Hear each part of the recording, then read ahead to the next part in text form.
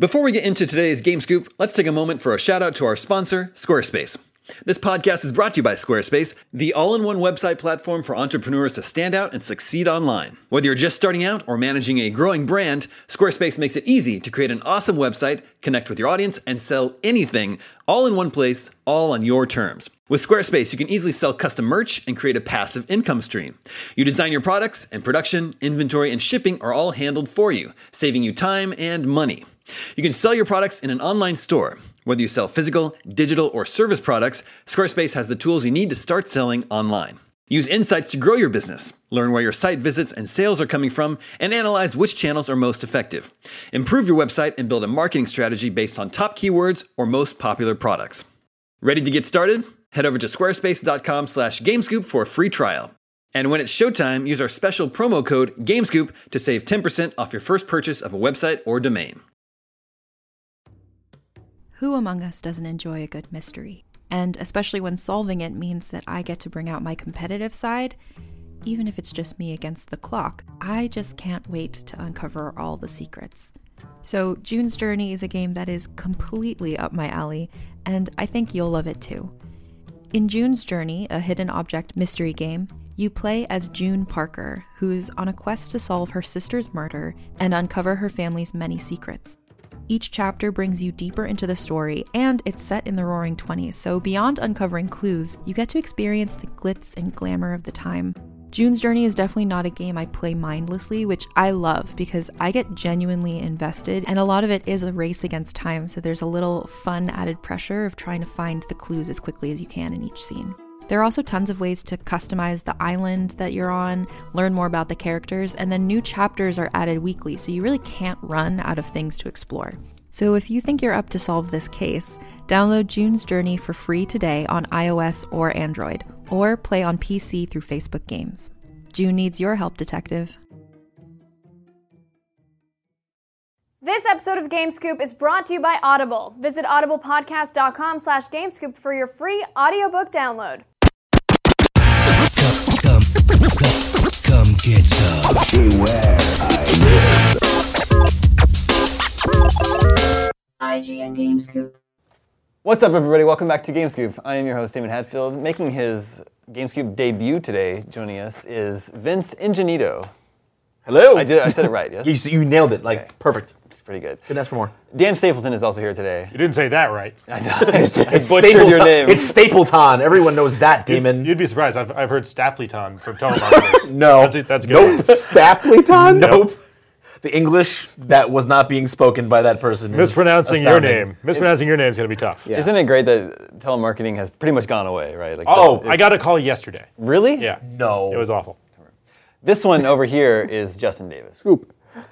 And what, do you have something to say? I just like how Dan's your sentence was, I got a phone call yesterday. It was awful. It is kind of the worst. Never call me. People call me, I'm like, what? Yeah, no, you're right. Just text. Anyway, today we're talking about Diablo 3. When it launched last year, its real money auction house was a controversial subject. Now, That's one way you could put it. How did it work? It allowed people to sell the game items that they found for real world money, right? Well, so it's not just the real money auction house. The real money auction house didn't launch until a few weeks after launch, but the auction house, the gold auction house, radically. There are two separate auction houses. It radically changed the way Diablo is played, because traditionally it's all about hitting that loot pinata until it explodes and something good falls out, and then you have that and you're like, oh my god, I got this. Now I can either use it to hit more loot pinatas or trade it with somebody else. And around that, and in Diablo 2, there was this black market economy that sprung up on third-party websites, and people were getting ripped off. So Blizzard was like, okay. The auction house was supposed to fix that. Let's formalize it, and let's and Blizzard was getting a taste of it as well. Right. But they created a system similar to what you have in World of Warcraft, where there's an auction house where people have this big persistent economy where they're trading stuff. And Blizzard thought, okay, let's take that great idea we had for WoW and put it in Diablo. So what happened was, you're right. Diablo used to be a game of, I'm a barbarian or whatever class. I'm gonna run this boss a bunch of times until I get the barbarian drop that I need. And then in Diablo 3, it became, I'm just gonna grind out gold until I can buy the barbarian pants or whatever it is that I need. It really did fundamentally change the way that the game felt and played. Or I'm gonna grind out washing dishes in real life until I can afford that next legendary. You know, that's that's when the real money auction house launched. That completely screwed up. That's a whole separate can of worms. I mean, I guess what you're getting at is there's two separate. The real money auction house was kind of gross feeling, but even without the real money auction house, just having an auction house at all changed the balance of the game, changed the drop rates, changed the way that it felt. Absolutely, like in a very dramatic way too. Like I was just reading an article about the way that drop rates had to be altered for to consider the auction house.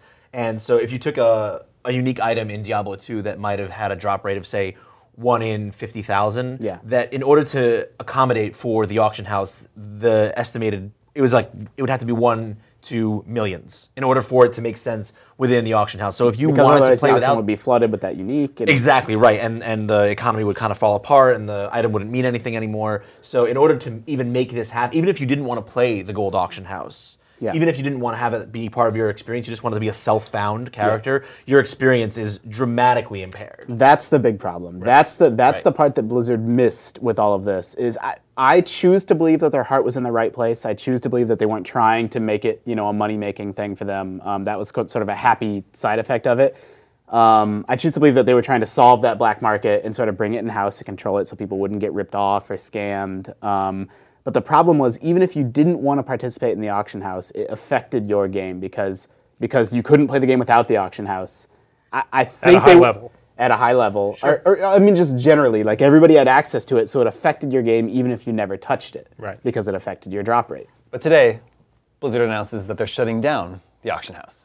Which, huzzah! I mean, there's got to be some guys at Blizzard, some camp of designers that are feeling incredibly vindicated right now.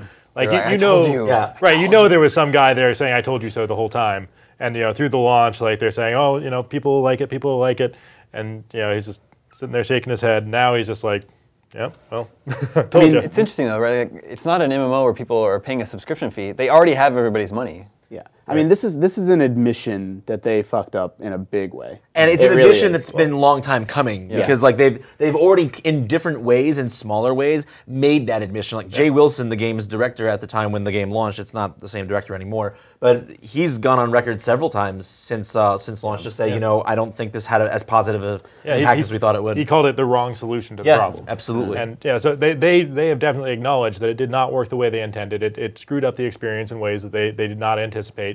And that should they have? Probably. I mean, there's all kinds of stuff. Like there's a chance that they might patch in offline play now. Like you could never play Diablo 3 offline, even though it's a single-player game, because people might be able to dupe items or exploit things. And so that auction house created a whole sort of ripple of side effects that were unintended. That, I mean, you're looking at me like maybe they're not going to do that. I really doubt they're going to do that. I mean, it's. I disagree. I mean, I don't know. I mean, I guess there's always Battle.net. Like you'll need to authenticate that way, right. I suppose. I mean, it's DRM. They're not going to give that up unless they absolutely have to. Right. And honestly, I went back and played a little bit when just to warm up a little bit for the console version that the Vince reviewed, and I didn't have any problems with it. It seems with lag, and we are in an urban area. There's a lot of good internet access here, but. I never had any skipping. Sure, it seems but like most of that's been ironed out. I mean, it's philosophical though, right? Like single-player games should probably not require you to be online. Just philosophically, even if you don't have any gameplay problems. Right, but it's like Blizzard has kind of proven with WoW that people are willing to go online and stay online. But that's an MMO. Right, and they still think of Diablo as a co-op game. Sure. First and foremost. I mean, I think, so, the reason that this is an admission that someone fucked up majorly is because that auction house is very, very, very difficult for them to implement, especially the real money auction house. Like, the mechanisms that they had to put into place and the payment protections, I guarantee you they had to scale up an entire team of people that they didn't even have. They had to hire expertise from outside the company because not only are they taking people's money, but they're paying you money for selling items. And so that entire sort of accounting infrastructure from top to bottom that would have had to be built up, got used once, is not in use anymore. If they're going to shut it down, it must not have been incredibly profitable for them, right? No, I have to disagree. I think it was actually, I mean, I don't have those kinds of metrics in front of me, but if you imagine, I mean, that's just free, just free money for them. I mean, every they're time giving up now? Yeah, that's what's most shocking to me about it is that I know for a fact. Well, you know what it comes down to, Damon, is that it only works if lots of people are playing the game and lots of people are finding cool items and lots of people are putting those up on the auction house and lots of other people are buying them, but you've seen player numbers for Diablo 3 like just steadily, like month on month, just down. But they're still high. I mean, there's still over 1 million people playing last time Blizzard reported. There's still absolutely got to be income coming in, but I think they've realized. I think the main motivation for this is, I think the reviews and the reaction to the console version of Diablo 3, which doesn't include the auction house, which doesn't have the auction houses, right? Exactly, and has offline play. I think the overwhelmingly positive reaction to that has shown them that if they're going to sell an expansion, like we all kind of can be, guilty of not following through with what we say when we say, oh, this business practice is repulsive to me, and so I'm not going to buy this game. But then we buy it anyway. Right, then we buy it anyway. But this is one of those cases that if you still do very well, right? Right, absolutely. But this is one of those cases that if you've been following the message boards at Battle.net since launch, it's a different level. This isn't like where you've got one vocal minority post saying, rah, rah, we shouldn't buy this. It's literally, the whole forum is flooded with people saying this is just nonsense at this point. And I think seeing the positive critical response to the console version has made them go, you know what, if we want to sell an expansion, if we want to sell Reaper of Souls, we need to do something. I think this is, I agree with you, but I do think this is something that has to have been in the works long before the console reviews came out. On the other hand, I don't think it's a coincidence that they announced it so soon after the console launch. I agree.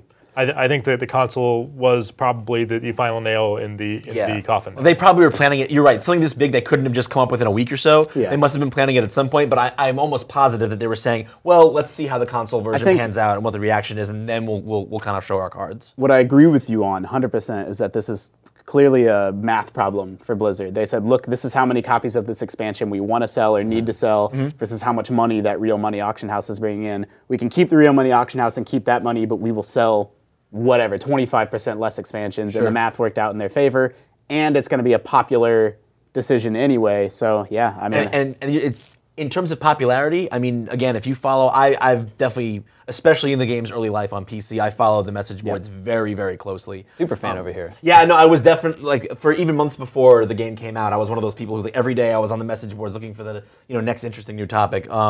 But it's amazing. Every time they did a big community post or a developer diary, you always see like 2,000 replies underneath, and they're all like, I hate Blizzard, Blizzard sucks, God, these guys are dumb. They post this. It's literally the first post since the game launched where the first 100 replies, I didn't read all of them, but the first 100 replies are all, yes, oh my God, amazing, we love you, thank you. It's the most unified I've seen the Diablo 3 player base since the game launched. Yeah, Reaper of Souls has been a cavalcade of good news from top to bottom. That's the expansion. Yes. And when is that out? Sometime soon. next year. It's next year, yeah. That'll be like 2 years after its launch. Yeah. Give or take, yeah.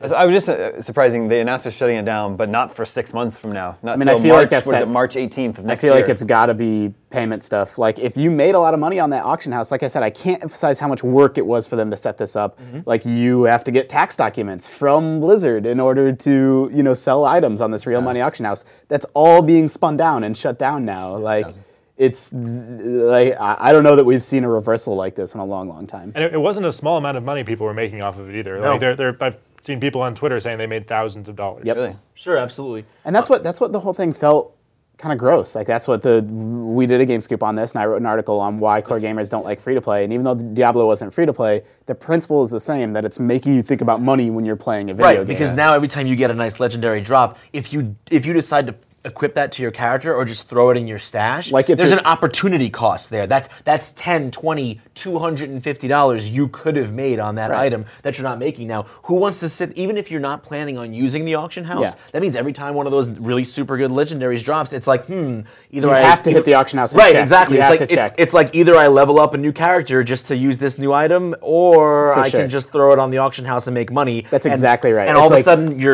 sudden you're saying, now this is a car payment I could be making, but instead of a car payment, I'm choosing to have fun with this item, and that feels icky. It's like, this is, like, I really liked Diablo 3, but it's like, if I got a $100 legendary, I am not keeping that legendary. I am immediately selling it. Like, come on. It's fascinating and sounds like ultimately positive news. Fantastic news. Oh yeah, it's fantastic news. What I think is going to be interesting to see is how the timing of it works out with Loot 2.0. What is that, by the way? Okay, so we don't have exact specifics on Loot 2.0 because it's still something that they're working on. We do know that a good framework to look at to know what it's going to be like is the console version, which they're kind of affectionately calling Loot 1.5. It involves a lot of the changes that they're looking to implement in Loot 2.0, but basically It's going to be more drops. It's going to be more drops. Well, okay, yes so and no. yeah, well, okay, so it's going to be less actual.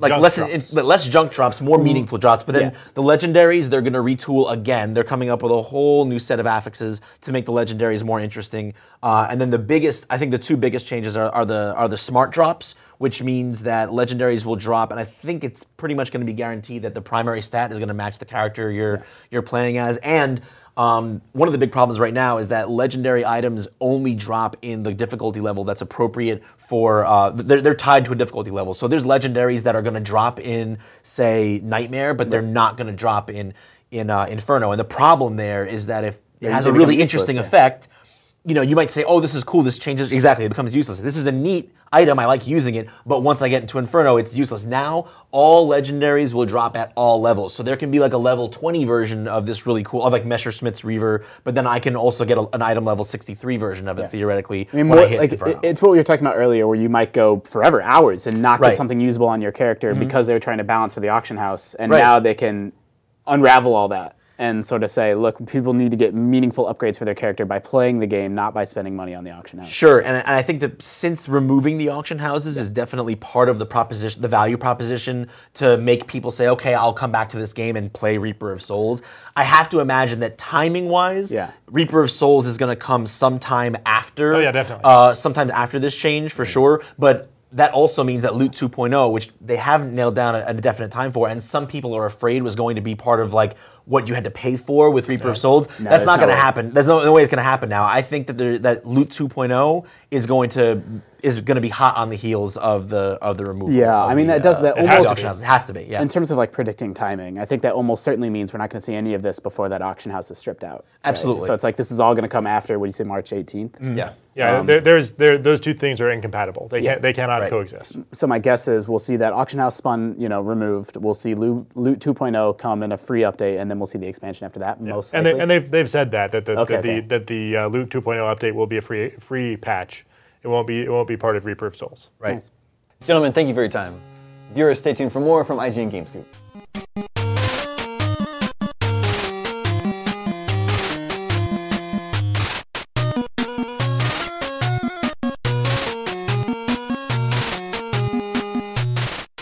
This podcast is brought to you by Audible, a provider of audiobooks with more than 100,000 titles to choose from.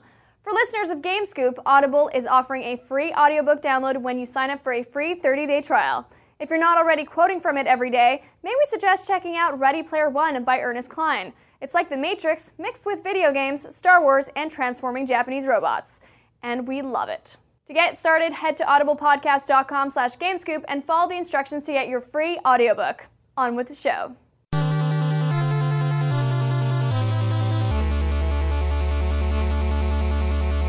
Welcome back to GameScoop, everybody. I'm your host, Damon Hatfield. I'm joined now by some very special guests, Per Schneider, Fran Mirabella, Sam Claiborne. Hey, everybody. And we're talking about some sad news, passing of Hiroshi Yamauchi, longtime president of Nintendo, but we're here to celebrate the life of a very important figure in the history of video games. I dare say we would not be here right now were it not for this man. Not what he did. Sure. Yeah. I think he was important mainly in the business side of things, right? Although he did, approve every single Nintendo game we ever played. But business-wise, like him and Nolan Bushnell, the founder of Atari, were probably the two most important innovators in how to make video games, something that you can make money off of. Yamauchi did the home games. Nolan Bushnell pioneered home games a little bit before him with Atari and then, the arcade machines. But I think Yamauchi had a real knack for picking the right talent to actually create the creative product of the company, right? He was the guy who discovered Gunpei Yokoi and, the famous hardware designer that gave us, some of these amazing machines here, but also Miyamoto, right? He took You a recognize chance. something in Miyamoto? Yeah, he took a chance on somebody young and unproven and basically gave him his first game, right? Yeah, and they Which we weren't all game know- designers. They Yeah. were employed in other parts of Nintendo. Miyamoto could draw very well, but was really imaginative, and out came Donkey Kong at the other end. And I think you can credit Yamauchi with a lot of those decisions and a lot of kind of just the guts to take a chance on people. Yeah, I mean we were talking about it yesterday, and we thought, first of all, there's probably a lot of people who don't realize like this was the guy that had Nintendo, a whole new generation of people. But he's such a great leader, and he's well documented saying he didn't really play many games, and that people give him a lot of crap for that. He has a reputation for being very stoic. Yeah. Running a company that makes, amusement products. But he was a great leader, and that was the point. He picked a great talent. Any great leader knows kind of how to drive the business, and he really did. And he really saved, you could say he saved the video game industry. Exactly. Atari crashed in the 80s, and he came in, with the NES product, the Nintendo Entertainment System. Yep. That turned everything around. Like you said, we wouldn't be here today. And the reason was that he instituted a series of things to combat what went wrong at Atari. So there was a flood of terrible games, right? So he created an excruciating process for approving Nintendo games. You could only make a certain amount a year if you're a third-party company. He had to approve every single one. There was just these rules to make it so there wasn't fluff. There wasn't fluff on that system. Sounds like Steve Jobs a little bit, right? And if you hear from journalists who covered the business in Japan from the era, he was almost like the emperor, right? You went in as a third party to ask for approval or to become a third party publisher for Nintendo, and it was. He was just this highly respected guy who had to put his stamp of approval on everything. So it's kind of ironic, right? He's not the guy who would play the games and actually say whether they're good. He would look at the games, he would look at the concept, and he would look at the final product too, and he would can some stuff outright and say, this is not the right direction from us. And people would be like, but maybe they wouldn't say anything, right? Because they'd be a little bit scared too. But they would just give up and do something else. From my perspective, that sounds like a terrible boss. But a shrewd businessman, right? Yeah. I mean, I think people probably in his presence were a little bit intimidated. In fact, I think you met him once, right? I met him twice. Yeah, Twice, it okay. was interesting. Crazy to me. It is crazy. Well, I covered N64, of course, back in the days, 16 years ago or something. And there was an event called Space World that Nintendo ran in Tokyo, in Makuhari actually, outside where Tokyo Game Show is. And it was all Nintendo. And the first time I saw him, I was on the show floor, and they're playing. They're showing off all these games, including the original Animal Crossing on N64 that never came out in the Animal US, Forest. right? Yeah, Animal Forest. And you could it was filled with people, and you could see people just partying. There was like all this commotion going on, and then some very tall people in black suits, and then suddenly out steps Hiroshi Yamauchi with his entourage, Minagawa, the translator, who's been with Nintendo for a long time. And, you just get this kind of respect. Everybody took a step back, right? Nobody rushed forward to go like, hey, will you take my picture? Or, nobody did that. Everybody just kind of parted, and you walked through, and, it was pretty intimidating just to see him. Okay, so I had the same experience at Space World in 2000 when I started covering it. You saw him also? Time of GameCube. So I had the same experience, and I described it with some similar words that you had before. He was kind of like the emperor, the amount of respect he got. To me, it was almost ethereal. He was coming down the steps. This was the first and last time that I saw Yamauchi. He came down the steps, and you saw this commotion. This small guy, actually. He was very thin and pretty tiny, then surrounded by this entourage. Yeah. And as he came down the steps, they bowed to their toes. Yeah, they and bowed so really low. If you know a thing or two about bowing, how deep you go is a sign of respect. And they were going down to their toes, and as he steps down, it was just, it was amazing to see, this is the guy. Yeah. And that was sort of the first and last time I saw him, but you could tell how much influence he had based on that. I got to bow to him afterwards too, but I honestly didn't exchange a sentence with him other than, Hiroshku, being honored to meet him, but it was backstage on the way to an interview with the creator of Doshin the Giant. Remember that one, right? Yeah. It was still Unreleased. a 64DD game at the time, and, walking through, and then you walk into this room, and there's a table, and they're all sitting there, and it's like, and he's just sitting there looking at us. And one thing you need to know about the press back in those days, they didn't take us seriously, right? Like for Nintendo, the internet was just kind of a weird thing. They're these young guys who are covering us. They knew we were kind of important, but not really. Yeah. And so, just walk forward and bow to him, and he just the temperature is lower in the room when he's in it, right? You are scared of this guy when you see him, and so to think that that's how he ruled Nintendo, you could tell people were always antsy around him. Think how different that is than Satoru Iwata, the current president of Such Nintendo, a friendly guy, right? who gets on stage and holds a banana and drives in a Mario Kart and stuff like that. I mean, it couldn't be more different. No, he's a very spokesperson for the company, and Yamauchi was never that. Which is ironic because he took a business that was, playing cards, later taxis and love hotels, and turned it into a toy company. And when you think of toy makers, you think of fun, right? And while he wasn't the maker of the toys, he was leading the company, but he is the exact opposite of that. Yeah, he's the perfect ironic toy company owner. Yeah. I love the arc. I mean, so Nintendo has been known as a video game company for 30-some years now. But the company goes way back to the late 1800s, right? Like it's a really, really old company. Hanafuda cards. Mostly making playing cards. And then when he was sort of like forced into taking over the company. Because his grandfather's health was failing. Like he Yeah. never wanted to become the leader of the company, but he took over. At 22 years old. Yeah, he was really young. A reluctant young leader. And then, one of the first things he did was kind of focus on, hey, what can we do with the business? How can we turn it He around? experimented, diversified. He launched a taxi cab line, but he also signed a deal with Disney to create Disney Hanafuda playing cards. Hanafuda playing cards, really traditional Japanese stuff, and he brings this American stuff into it, right? It was a third-party deal that was so popular in Japan. I mean, it was the blew up, right? best-selling, It was huge for them. huge selling cards. Disney, of course, 800,000 hugely influential in Japan, right? It influenced a lot of the drawing styles and the anime genre in total. And so he spotted that and jumped on it and turned the playing cards into that. So that was really clever. In the 60s and 70s, electronics become cheaper to manufacture. They start creating electronic toys. He hired Gunpei Yokoi in the 60s. So when that happened, they started making toys like the Ultra Hand and the Ultra Machine, which are these kind of just plastic toys you put in your house. There's a love tester, which is pretty cool. Yeah, that's right. Famous and Gunpei Yokoi designed those. Now, he's a game you might recognize, too, because he created Metroid, and he worked on Kid Icarus, and he created the Game Boy, and eventually the Virtual Boy, which actually he was kind of forced out of the company by Yamauchi for. Yeah. Virtual Boy was not a major success, and he left. Yeah, he got a window seat, which is it's a Japanese business practice. When you have somebody in the company who is established and well regarded, you don't want to fire that person because it reflects poorly on you. But you give them something to do that is not that awesome. It's basically a window seat. They've got something to do, but they don't really have any influence. So you can tell he was a tough guy. Like And when to something Yamauchi's didn't credit, work. he found this guy who pretty much designed Prolific. a huge amount of Nintendo's toys and eventually games and products like for 4 decades. It's just amazing. By the way, I love the consistency though. Like think about the Ultra Hand and the Ultra Pitcher, and then the Ultra 64, which became, of course, the Nintendo 64. There's consistency like, over that the- line, yeah. of thinking is just really, really cool. We were looking at some of the old Nintendo toys, and there's ones that look like the Famicom. There's a Ultra From, like, the Scope, 60s, which is like right? a periscope toy that it's gray and red, and it just looks like the looks like the Famicom. Yeah. It's just really funny, and that's Yokoi's kind of design vision, but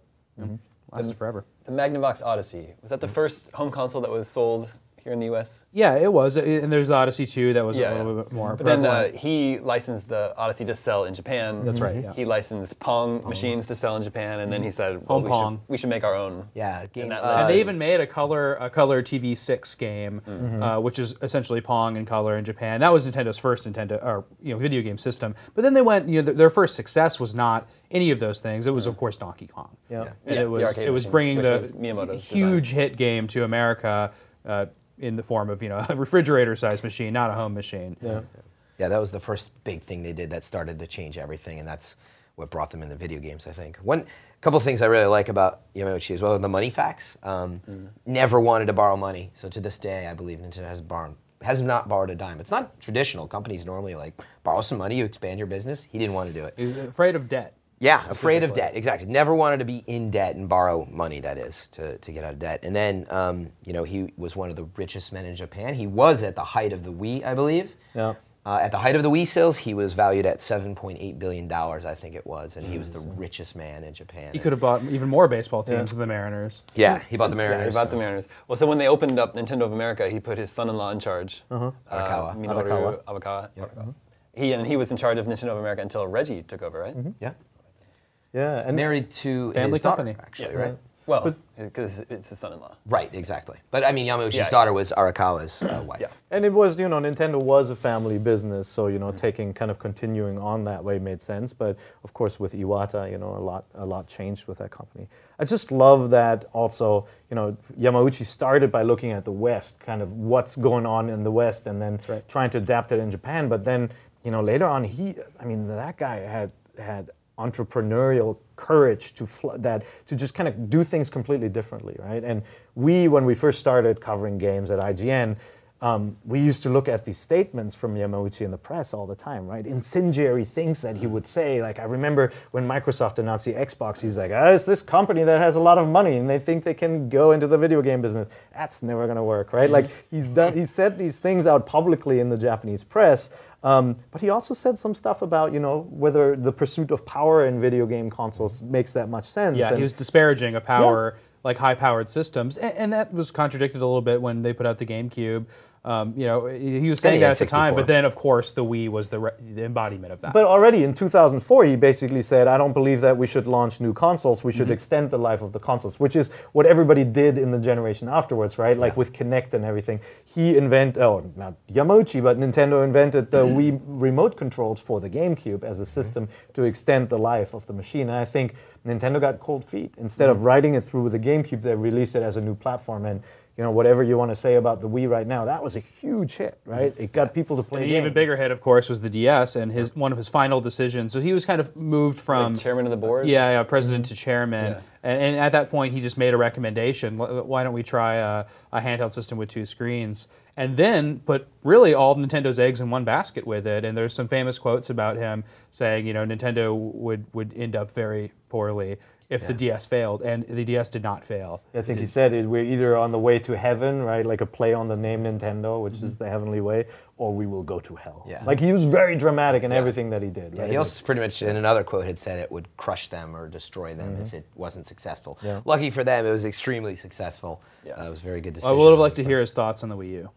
Yeah, it would have been amazing to hear what But again, he wasn't a man recent... you just go interview. No. Yeah, he was very hidden away, actually, which maybe somewhat ironically, Yamauchi means within the mountain. So it was almost that hard to get access to him. So, He had an incredible life, and his importance and relevance to the industry really cannot be overstated. I don't think so. Still going to continue on. I think the company, Nintendo today, is still him. You can see it. Sure. I'll be very curious to see from Iwata and the future leaders when it is not as much of Yamauchi, but I don't even know if that's possible. He's half a century of influence. I hope somebody else will step up who has the guts to kind of speak his mind, right, out in the public, and doesn't just admit failure or, say, hey, we need to do better there, but actually says specifically what they think is wrong in the market or what they want to change. And I think he had that. Yeah. And I hope Nintendo will find someone who will do that in the future too. Thank you, gentlemen, for taking the time to talk a little bit about the life of Hiroshi Yamauchi. Stay tuned for more from IGN GameScoop.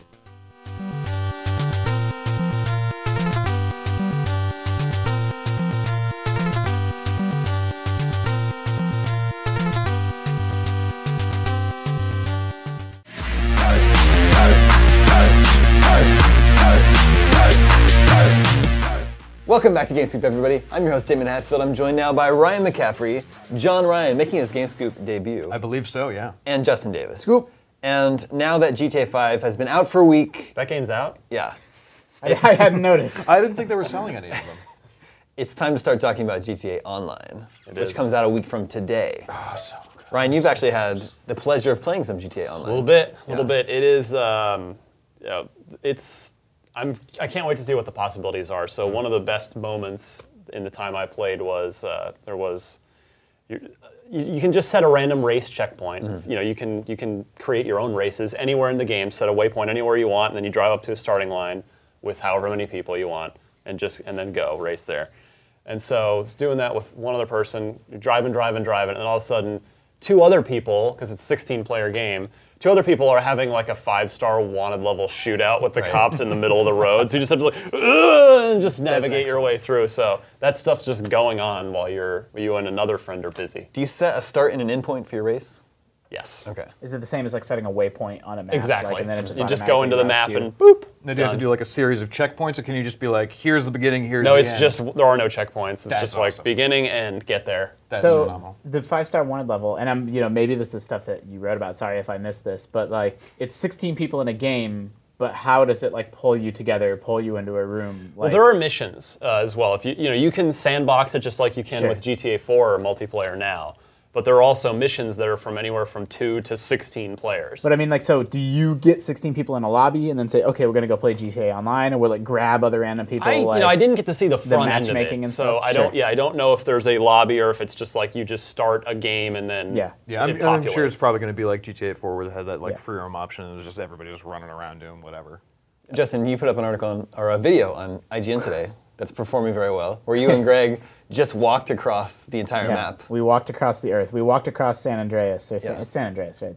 I was shocked to hear how long the video was. So yeah, it's like 75 minutes. It took you 75 minutes to do. To be fair, half of that is tumbling back down the mountain. And getting eaten by bobcats. And letting women get hit by trains. Just the one bobcat. So what I wonder is with GTA Online, is all of that open right from the get-go, and is it the same map? Whole world. It's the same map. Same world. Okay. That's my big question about this. And to be fair, I haven't done everything in GTA 5, so maybe it's about to happen. But there's big, like, major areas of that map that you never visit one time, and I think that's kind of strange. Like, I know they're known for this insane level of detail. There's whole regions that no mission ever like pushes you towards. I don't think you ever do very much in the jail. I don't think you do too much around some other areas. So I hope that online, maybe DLC, but hopefully online. It does have its own story. So that all is takes place. Like a campaign that you work through? Well, sort of. You meet Lamar and you get, it's like a prequel, right? It's yeah, before it takes the place events. before the game, correct. Yeah. And there is, proper. Again, you've seen it. I haven't, but my understanding is that there's like actual. Yeah, like story, like cutscenes that you go through, and like that gives you motivation to go through these missions cooperatively as a group. Now, you said that there would be ones that could take up to 16 people. Do you know if those are going to be, requiring upwards of like 12? Like, am I going to have to go and find? Probably, 12 yeah. to 15 The people? ones I saw were, I think, 8-player missions were the max ones I saw. So, and that was the one you actually see in the GTA Online trailer, the one video they've put out where you see that giant plane called the Titan. Yeah. And I actually did that mission, steal the Titan. It's called Titan Steel. And you drive up, you go up to the airport, have a big shootout with a bunch of guys. You have to move a semi-truck out of the way that's blocking the hangar, all the while there's just bullets flying. And then one of you hops in the plane, starts to take it out, everybody else needs to pile in, and then you fly it halfway across the map and have to land it successfully, which is the hard part because it's a giant plane. Do you own the plane after that? I don't know. That was the last thing I got to do, and then they cut me off. So you do, like, we don't have details on how it works, but we do know that it has like a persistent, like you earn money online that you can then spend on, presumably nicer cars, clothes, apartments, homes, that sort of thing, and that's separate from like your single player profile. That's like how you progress through online. So speaking of money, we also have an article today talking about it looks like there's going to be microtransactions where you can actually buy in-game money. I'm shocked. Well, I mean, I'm not surprised, but I'm kind of disappointed. I mean, that bothers you? It does, yeah. I mean, microtransactions, I understand it. It's, this is still, as much as it's supposed to be like, go and have fun and be wacky with your friends, it's still very much a business. But, I don't know, I will not be partaking in microtransactions. Well, at least you don't have to. Exactly, and that's the thing, it's not mandatory. But people have noticed that it seems kind of difficult to earn money in the game, like more difficult than it has been in the past. Right. So it would be a shame if Rockstar made it more difficult to try and encourage people to pay for in-game Well, money. at the same time, though, I mean, with GTA 5, we're also talking about greater sums of money, I mean, at least in the single-player experience, than we've ever seen before. Like, with GTA 4, the most amount you'd have in a bank account at any given time was like maybe $250,000. You had I had $30 million on our live stream. I just went on the stock market today and earned another $17 million on top of that. So, nice. Yeah. I mean, the big thing with microtransactions is we just don't know enough about how GTA Online works yet. Like, free-to-play game or freemium business models. This is a $60 game, but it's like a free mode, right? And then they're trying to make a little bit of extra money for it by letting people buy it.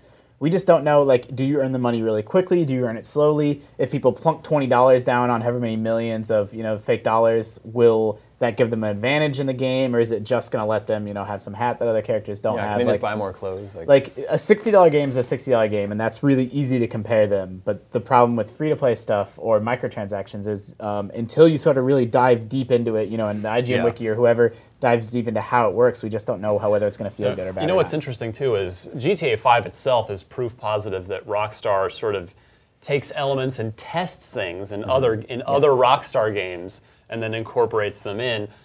This conversation is making me think, I wonder if this is all really just a test bed for a full-on MMO GTA like next generation. Or maybe, that could happen. Think about a free GTA and then they just sell people money instead. Money or missions or whatever, costumes. I mean, I think I would buy hats. Yeah. I You would not buy mentioned hats. we would all buy hats. Hats We'd all man. of course, we'd buy hats. It's all just hats. Wait, could it be a hat for my car? If it was a beanie Yeah. with a Yes. propeller on it, yeah, I would totally buy it.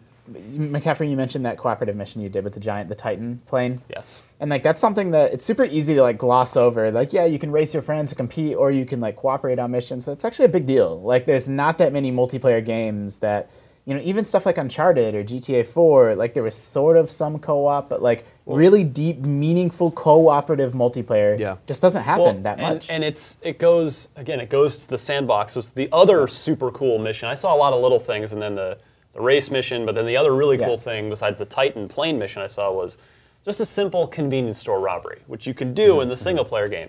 But in GTA Online, you pick up your buddy, roll down to the convenience store, walk in, guns out, point your gun at the clerk, and yell at him over your Xbox or PlayStation microphone to make the transfer go faster. I thought that was one of the coolest things when I first heard that. You like that? Are you going to do that? Of course I'm going to do that. I'm not gonna Well, do no. I'm not come gonna on, be why yelling. not? I'm not going to be just yelling at my TV. Yeah, maybe you guys just clearly don't appreciate yelling as much as I do. And then, hold on, but then after you leave and you're away with the getaway money, one of you has the money and can decide to what cut to give the other person. So that's where, is it cooperative or does it become competitive? Because say the other guy's like, I'm just going to keep it all.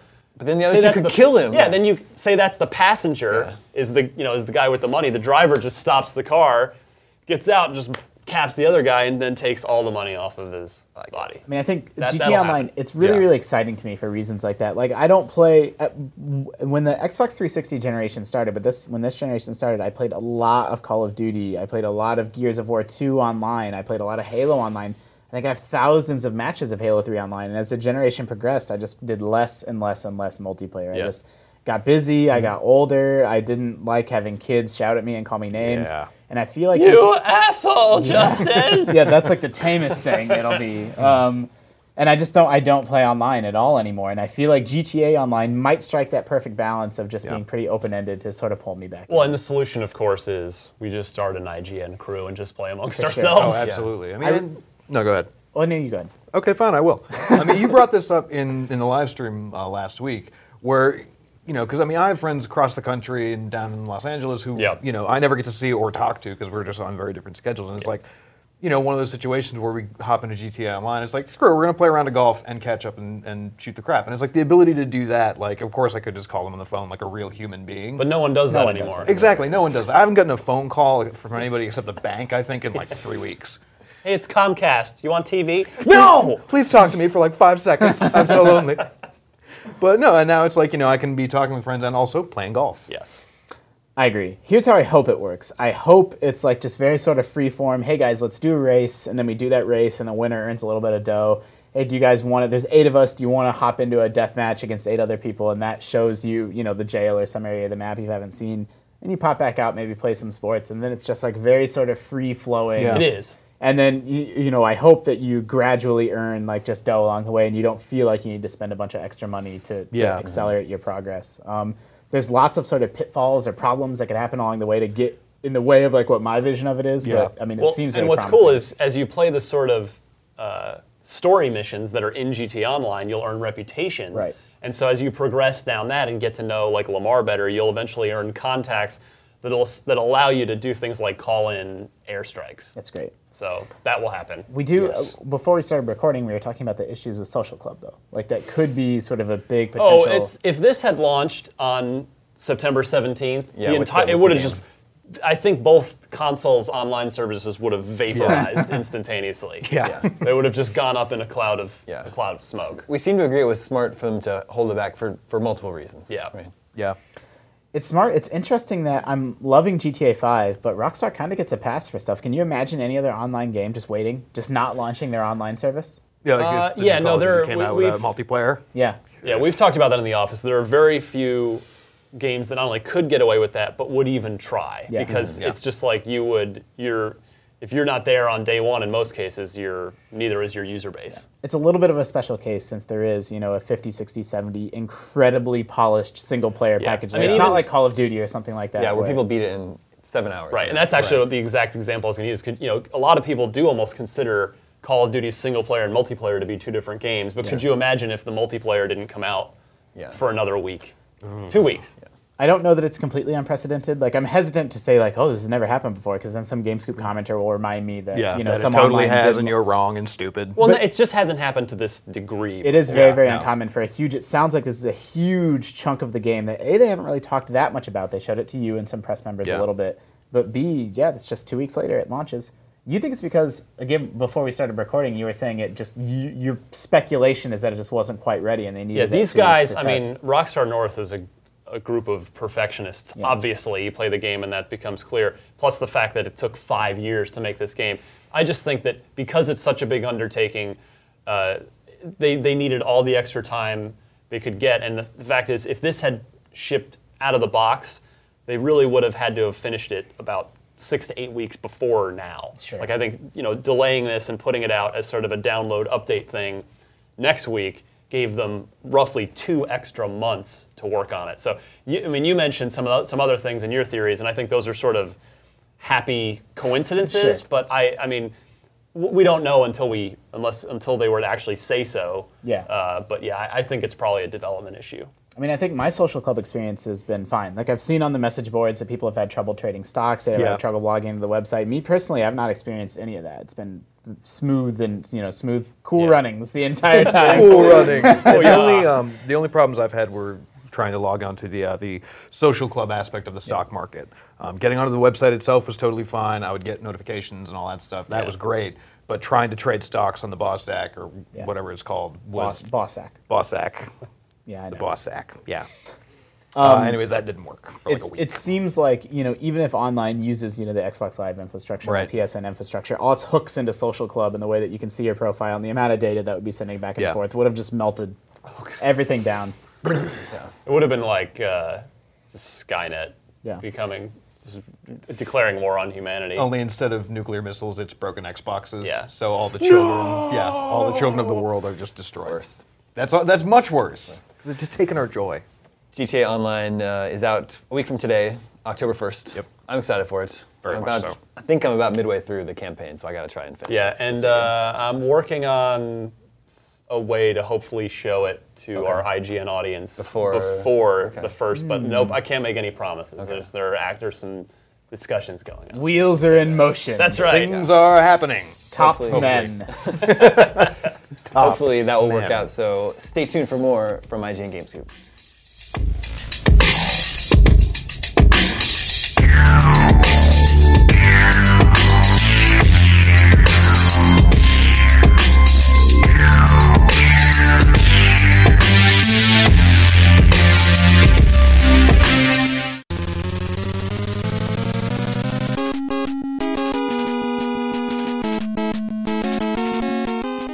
What's up, everybody? Welcome back to Game Scoop. I'm your host, Damon Hatfield. I'm joined now by Dan Stapleton, Justin Davis, Steve Butts, howdy, and now we have all 3 announcements under our belt.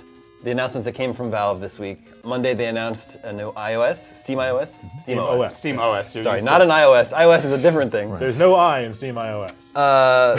They announced their hardware beta. They are making their Steambox hardware. And then today we saw the controller, the Steam controller, right? It's a lot to process. Yeah. I was initially excited about all this news. There's a lot of PC games that I haven't played just because I don't really enjoy the lean forward, sitting at a desk PC gaming. I like lean back gaming on my couch. I want a Steambox that I can hook up to my TV and play all these PC games.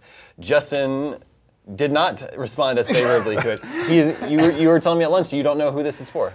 Yeah, so there's 2 parts of this. There is Justin Davis, the gamer. There's Justin Davis, the person that likes new technology, and he's excited to see what this is and what games it can play. But then if I'm an analyst and trying to look at it from a business perspective, I don't understand who Steam machines appeal to.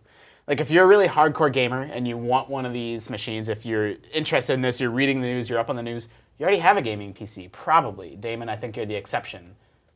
If you're a more casual gamer that just, wants Madden, wants Call of Duty, is excited about Titanfall, you're going to get a next-gen console. So who is the Steam machine for? Who's the segment of consumer? Well, maybe you are, but maybe you're not. If Valve can say, no, you can get Titanfall on the Steam box, and look, we've got all these other great indie PC games, and we've solved the problem of the input situation that you have with, gamepads. It's hard to play RTSs with a gamepad. Like, nobody's really made a really great strategy game that works on the consoles. Firaxis has done a couple of things that have kind of helped, and Supreme Commander. There are other games that work, but as a whole, the market is not very friendly to those genres in the living room. Well, I'm operating under the assumption that the Steam box is going to be more than the consoles. Sure. So, and we don't know. Like, What that's do the you thing. mean, more? More money, sorry. You think it's going to cost more? I think it's more than $500? Yeah. Absolutely. Oh, well, wow. okay, so there are different levels of Steambox, and they haven't announced exactly what they will be yet, but they've said in the past there will be like a good, better, best kind of thing. Yeah. The low end will probably be mostly a streaming machine. Well, no, streaming level. from your PC somewhere else in your Right, house. right. So you would still need a PC. Yeah, but also probably have UIA level graphics on its own where it can run games that are native to Steam OS. And that's not even, I want to emphasize that those aren't necessarily junky games. Like there's FTL, there's great low-end games that you might be worth playing on a low-end piece of hardware. Yeah, and there's lots of stuff that's available. I think the Steam Linux section right now has, what was it, 250 games? More, 400 plus. Yeah. Not all of them are worth playing necessarily, but there are plenty of them out there. And very few of those, with the exception of the ones that Valve has made itself, like all of Valve's games are cross-platform across PC, Mac, and Linux, and consoles. But with the exception of those, very few of them require a lot of graphical oomph to make that happen. But you will still be able to play, if you have a gaming PC in your house on your home network, you will still be able to stream your PC games to your TV using this box. The higher level Steam machines are basically just PCs that will come pre-installed with Steam OS. At least that's what they've led us to believe so far. So there's it's SteamOS? You could call it that, yes. There's a potential for confusion, right? I mean, There's maybe it's already confusing, right? If you buy an Xbox, any Xbox you game, you know it's going to play on there, right? But if there's a variety of different Steam boxes, you don't know if Titanfall can play on your box, right? Well, see, that's why I have a conspiracy theory. It's not a conspiracy theory. I think there's a 50-50 chance that they'll do something like this. I think they might have, SteamOS might come with diagnostic tools built in, baked into the machine itself. You can benchmark your computer now using various benchmarking tools. Windows user experience. Yeah, the Windows user experience stuff. But there's third-party benchmarking tools that this is how graphic cards are rated, right? And you can see how it rates on these different 3D benchmarking tools. And I think my suspicion is that they might have something like that baked into the OS itself. That like it wouldn't let you buy Titanfall unless right. So it'll say look, you have a level 7 computer, and to run Skyrim on ultra settings, you need level 6 or higher. It creates a huge customer support marketing problem for them. But let's not forget, is that a problem? It solves the problem, I think. Well, if they had that system, yes. But you have the problem already with the absence of a return market in digital, right? Like, I buy a digital game and it doesn't work. What do I do? Like, I can't take it back to the store. That doesn't work. And if you've got this added sort of ambiguity in the hardware profiles, I think that's a big can of worms for them. I mean, I'm suggesting removing the ambiguity, though. Like, right now, it's a big pain point in PC gaming. I bought Skyrim. It runs fine on my computer, but, it kind of runs somewhere in between medium and high, and I didn't know. I didn't know what to expect. Is it going to run well? Is it not going to run well? I can do a lot of research and look that up, or I can just buy it on the Xbox, and I'm good to go. And so if you can say, look, I got, my computer is a level 5 Steam machine, so it's going to run these 500 games just fine. And if I can know that and I'm good to go, that solves a problem, in my opinion. Well, so here's the thing, though. They could have done that years ago, and they haven't. And I presume it's probably because of a lot of different factors where you can never, even if you benchmark a PC, you can never really be sure that a game is going to perform well because of all kinds of driver considerations and there's bugs. Weird interactions between CPUs and GPUs. Yeah, there's all kinds. PCs have literally millions of different possible configurations, and that's not even factoring in the software. So I think that the only way they'd be able to do that is by selling a specific model of PC, which would be the Steam box. And I don't think they'd be able to do the benchmarking kind of thing any better than they can now. Yeah, sure. And we should clarify here what a Steam machine is just a PC. Like that, they have told us nothing about to expect anything other than just a PC that has their OS installed on it. You will be able to download Steam OS and put it on an existing computer that you have. It's basically just Linux, and Linux runs on anything. It'll run on a Mac. What's a layer on top? It's going to be Steam Big Picture Mode running on Linux, right? Basically. I mean, the OS there will be Steam OS that will be pared down to basically focus on games, and then Steam will run on top of that, very tightly integrated. For me, the exciting thing is we're seeing now in the hardware and OS environments the same thing we used to see just in the software market, right? Like, user-created content has always been a big thing on the PC and is now making a big splash on the consoles. With games like Minecraft and things like that. But we still haven't seen the full-on 100% committed to mod support attitude that we see on the part of that we used to see from, like, say, Epic, right? Now we're seeing Valve come out and say, we want to extend that attitude and that sort of agency to the market with regard to the hardware platform and the OS entirely, right? Like, it's based on Linux. It's very open source. So what's exciting to me is what are other people going to do with this thing, not what's Valve going to do with it. Sure. Yeah, and there's lots of opportunities there, and Valve could very well have a Steam workshop for Steam OS. I mean, I don't see how they could, like, Steam OS is just Steam, as far as we know. Right. We don't know. Like, there's a lot of questions, but that's the impression that I got, is I'd be very surprised if Steam OS didn't have Steam Workshop and all the features you expect from that run on Steam right now. Yep. And we haven't seen anything about what Steam OS actually is yet, so a lot of this is pure speculation. How do you think the controller is going to factor into it with the trackpads and everything? It's a fascinating design, I think. We're not really going to know how it works in practice until we get our hands on it. Right. I mean, a controller, like, it's pure, like, you have no idea what you're talking about until you put your hands on it, right. and in this case, it looks like until we've actually used it to play a game, because so much of it is based on their idea that haptic feedback on those touchpads. It's got 2 touchpads for your thumbs, and so there's no control stick, there's no D-pad, it's just touchpages.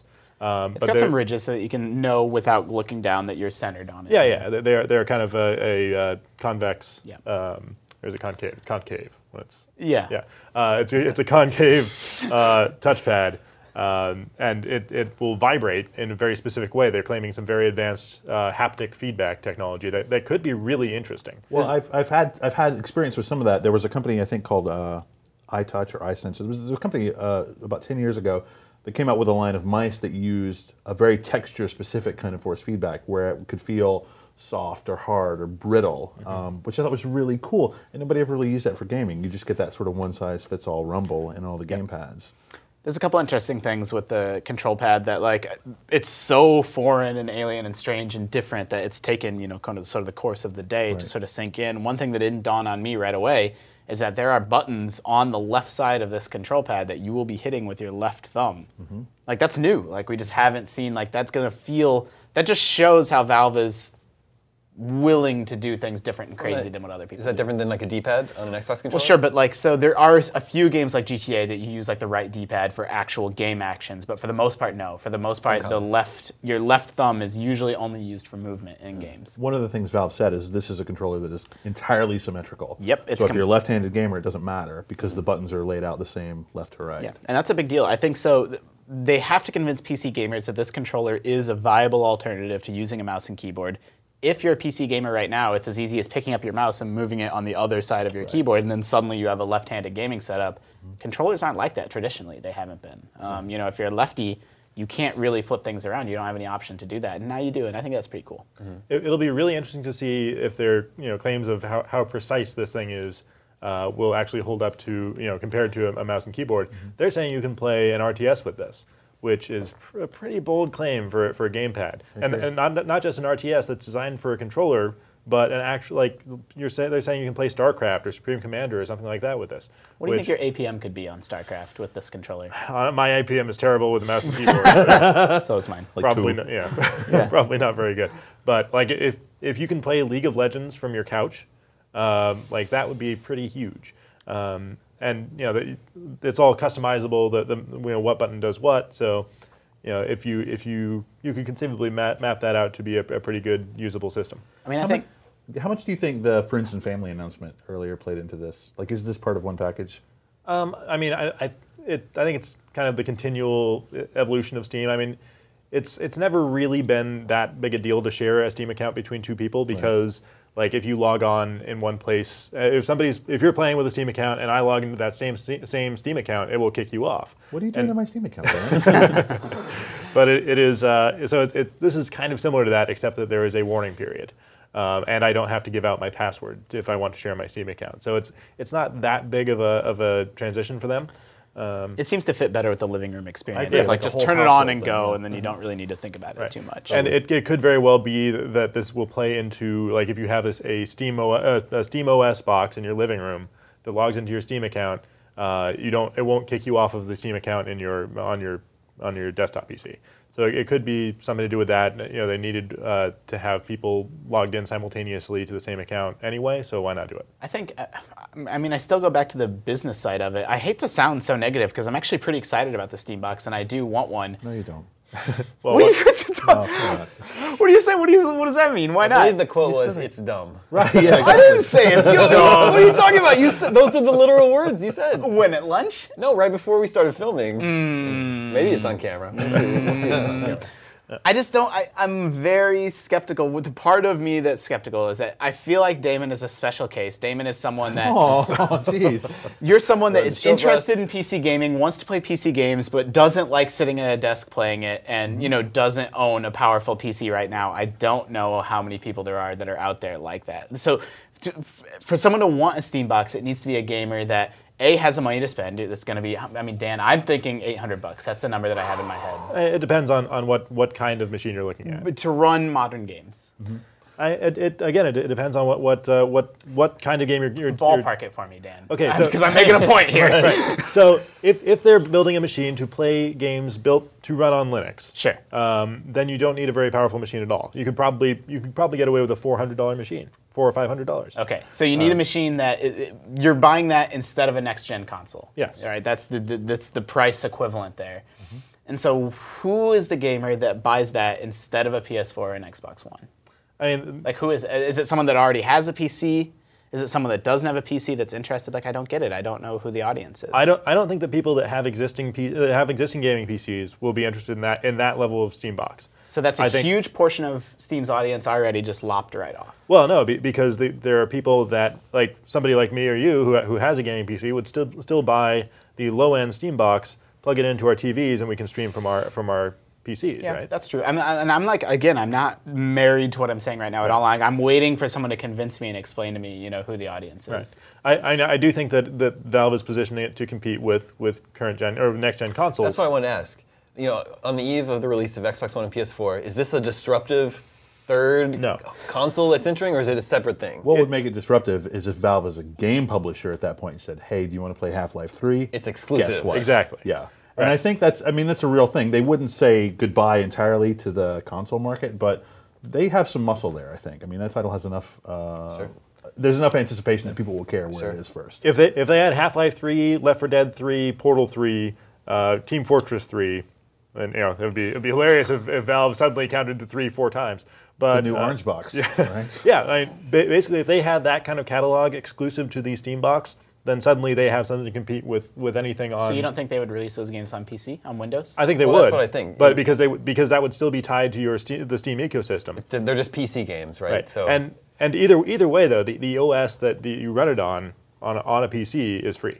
So even if they did make that a Steam OS exclusive, it would be an extra hurdle you'd have to jump through to play it, but you could do it at no extra cost. Steam right now is a platform, right? Yeah. It's just on the software side. Steam's my platform of choice. That's why I want to Even though you think this is dumb. Well, that's what I mean. That's why I'm stuck in this weird spot where I'm skeptical about the Steam box, even though I love Steam. Right. Yeah. And I'm not skeptical of it as a product. I think it's going to be very cool. I'm intrigued about the controller. I'm skeptical about its ability to really make a splash when it launches. And I totally agree with you that like as I see on Twitter, like lots of PC gamers getting like super hyped about the Steam box.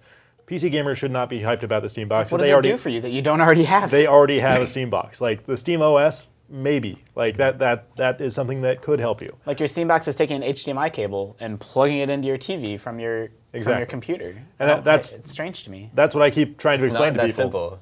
Well, it is. The controller though, like that's what you would need, right? Yeah, it's just not the same thing. It's just having a dedicated box that you just turn on and you go. Sure. Right. And one thing that you can bet SteamOS will do is have at least a mode where you can pop up big picture mode and just go. Yeah. So. I mean, it appeals to me. I have something like 300 or 400 Steam games. So yeah, for sure. I'm super interested to see how they play on a controller. I like playing games in my living room. I live in San Francisco. I don't have a nice big office to play games in. So like I get it from that perspective. I don't know how many people care about Steam machines will care about Steam machines still. I mean, I don't know. I think like obviously right now it's not even like we don't even know what a Steam machine looks like. It's too far out for it to actually be competitive with the PS4 or the Xbox One. In another year, that could very well change. That's the other thing.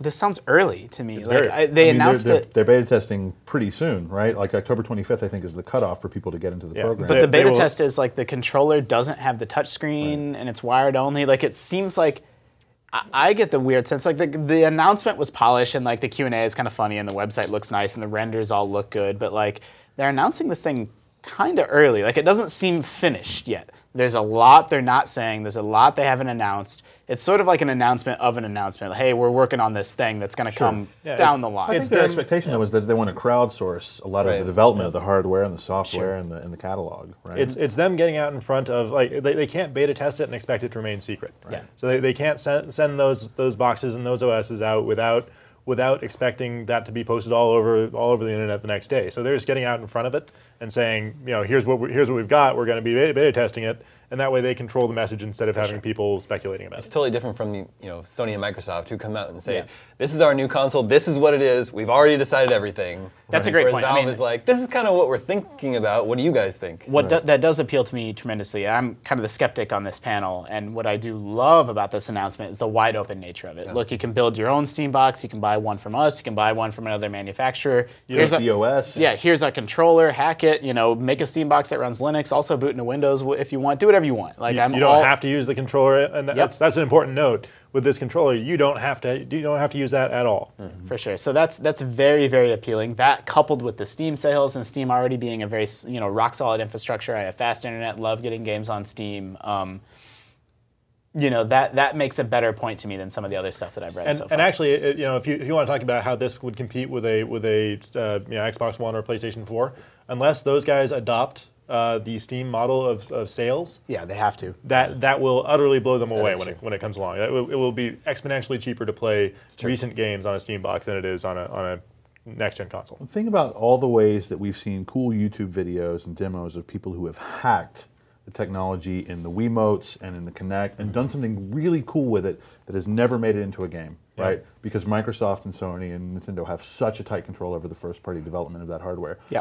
With Steambox, it sounds like that's not an issue at all. If you make a really cool scanning interface or something interesting that has some real applicability to games, the barrier to getting that out to the market is much lower on the Steambox than it would be here. So in terms of innovation, I'm super excited. I do agree I have some reservations about the business model and what is this going to look like. But I also don't think, Valve. to counter my own argument, like if they sell these Steam machines at a profit, which, they almost certainly would, there's no reason to sell it at a loss like you need to do with an Xbox and PlayStation. That's not their business model.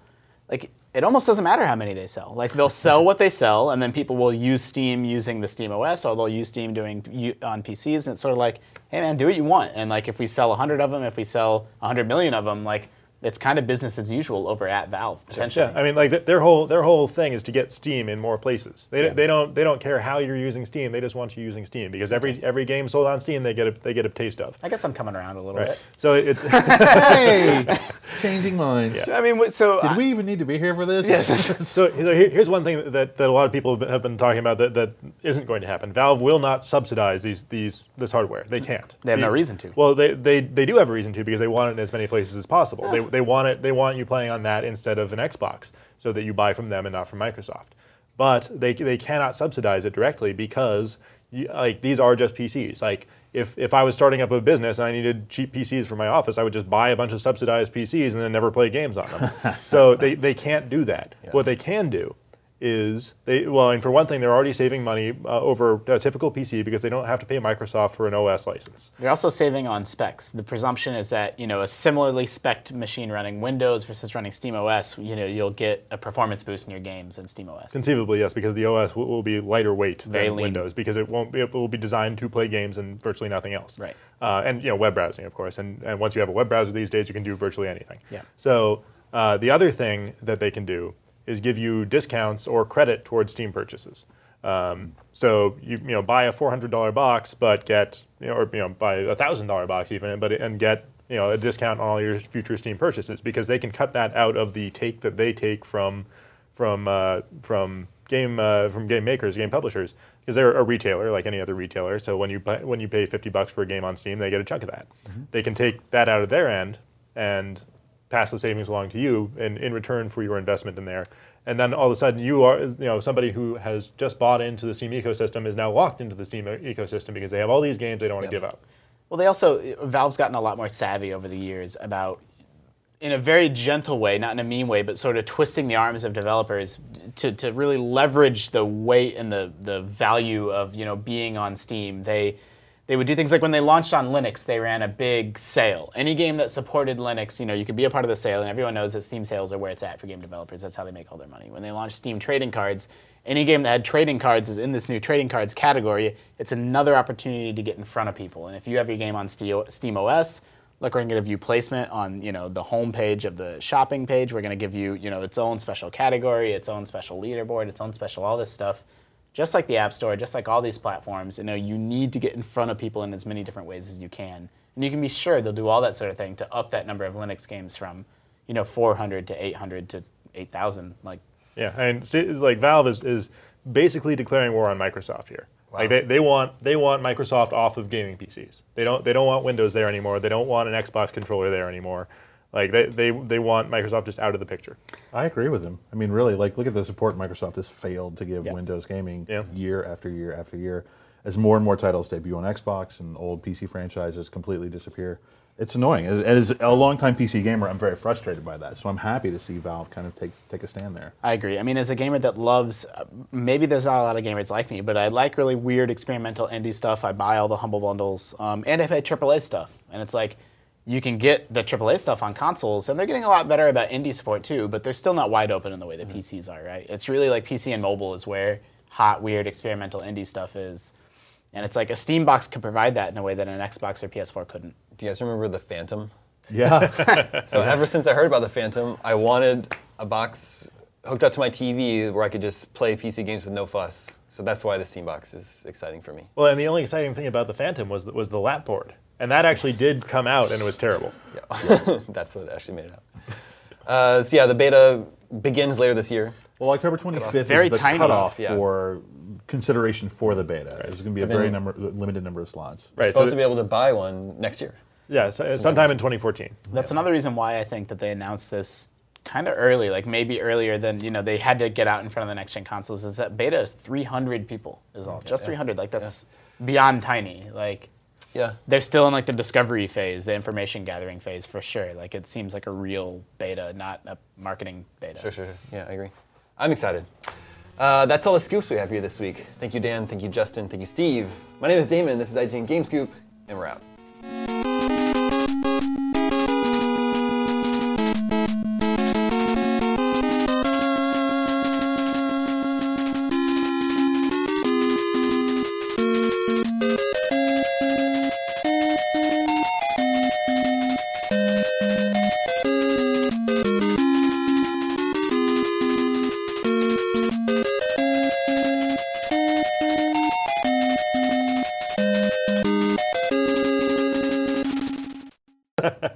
Just smash a beer can in your face.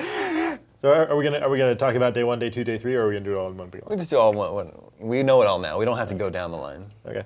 Where's your beer? Well, all right, guys, I'm rolling. So Damon, when you are ready, take it away. That might be a good idea to compartmentalize it like that, because otherwise it's all going to become one big mishmash. I don't know. Damon knows what Damon does. Damon does what Damon does. Damon does what Damon do. Yes. I like that. Don't do what Damon don't. Yeah. Anyway.